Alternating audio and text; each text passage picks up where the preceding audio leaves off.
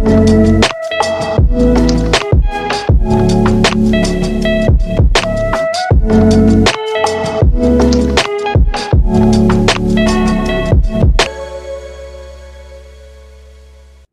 there, welcome to this episode of The Outcast.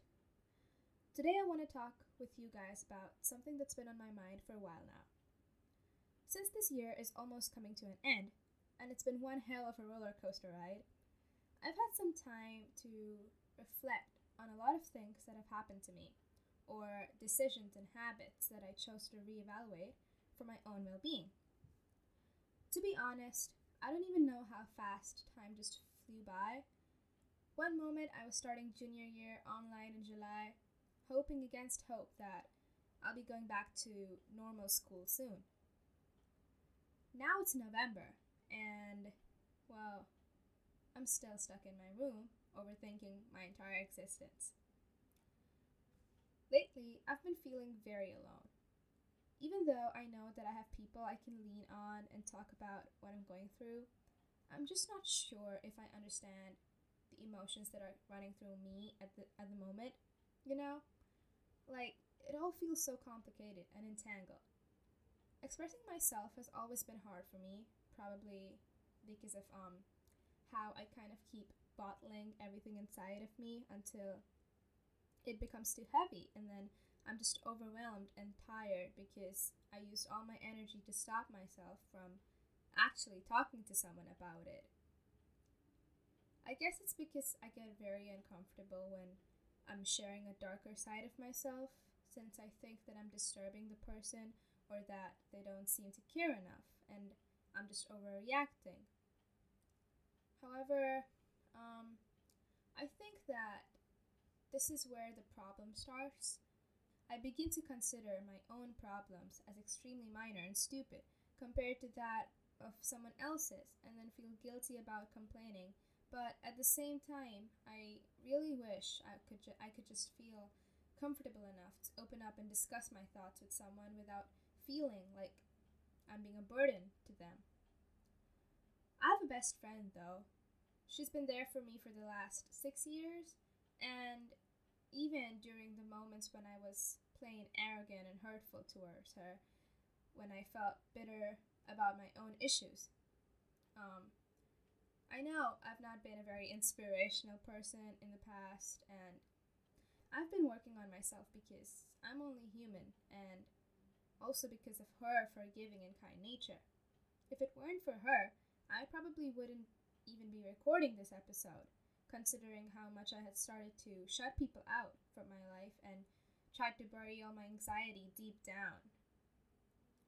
I guess what I'm trying to say is that I'm grateful, very grateful, for having her in my life and being able to do whatever I can for her.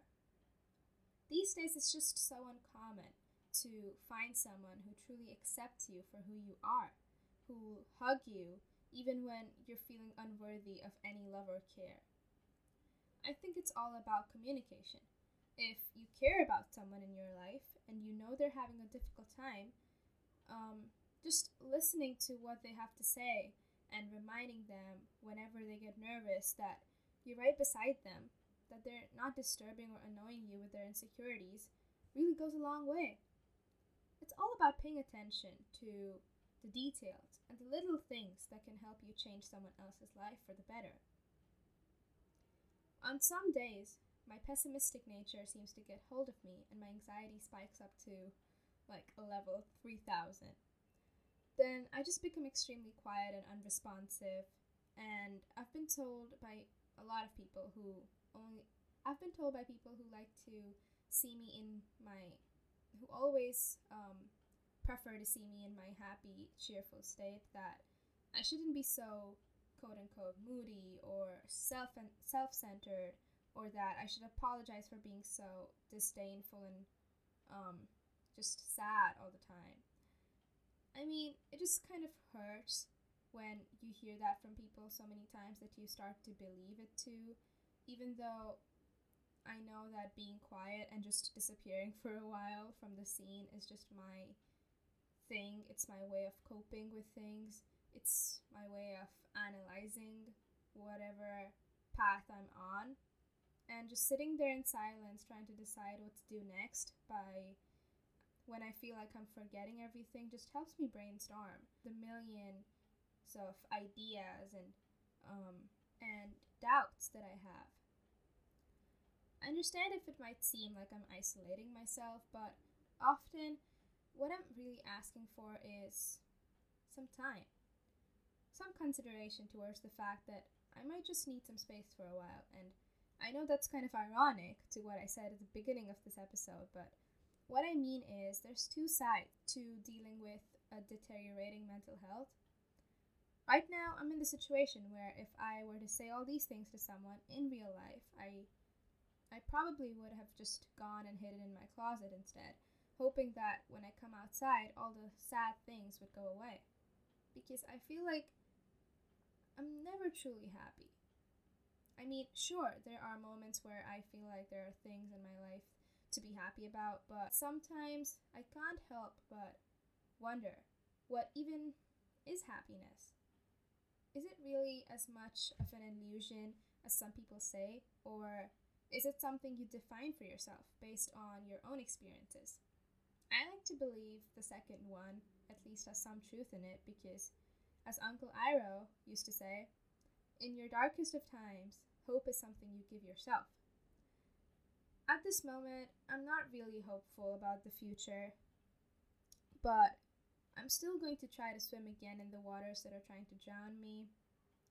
Wow, that sounded a bit too dramatic, but you get what I mean, right? It's not about how much someone else thinks your problems are valid. It's about the necessity for you to never forget that you are worth living for, you're worthy, and you deserve more than someone else says when they are too ignorant to notice your pain and struggle that you're trying to survive. Have you ever had that moment where whatever is going on in your brain sometimes just seems extremely loud and confounding? Well, that happens to me more times than I can remember. It usually tends to make me feel like a failure or a disappointment to everyone around me, and this is probably a result of an overly excessive self-critique that leaves me hollow in the stomach. It usually leaves me so exhausted that it's becoming so hard for me to focus on my goals. Perhaps I need a change of plan, you know?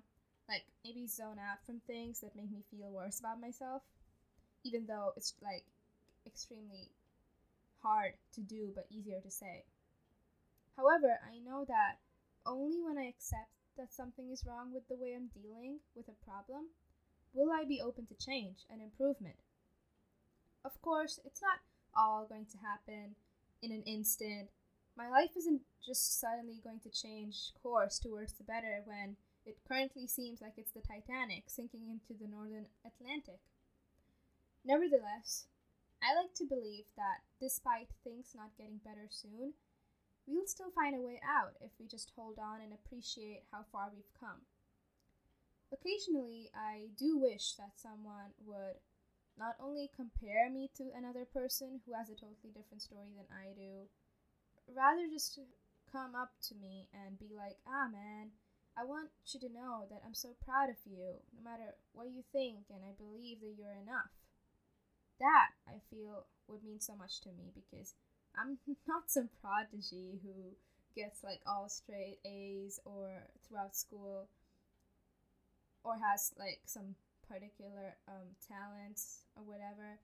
And even now it's a struggle because honestly, I always feel like I have to work 10 times harder than the next person to get a good grade because of all the negative aspects of my life that I'm already dealing with at the same time. So even small things like a smile of encouragement or approval motivates me to do better and remember that what I'm doing isn't an absolute waste, especially now during quarantine when it's easier to get restless and at the same time dissociate yourself from the world around you. I understand that some of you listening to this out there might need to hear this right now, so let me tell you, I am proud of you, and I value everything you're doing by staying alive to see another day, even if it might be worse than the last one. I'm proud of you for breathing, okay? And know that I believe in you, even though it might be hard for you to do the same. There was a quote I recently came across, and as you might know by now, I really love quotes. Anything related to literature, basically. So I wanted to share it with you guys. Shunryu Suzuki, a wise monk from Japan, once said, "Leave your front door and back door open. Allow your thoughts to come and go. Just don't serve them tea." Very true, right? Well, that's something for you to think about.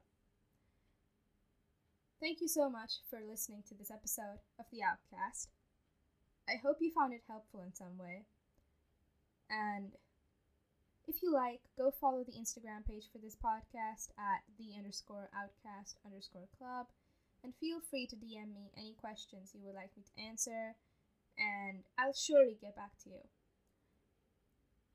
Once again, thank you for tuning in. Take care, and I'll see you soon.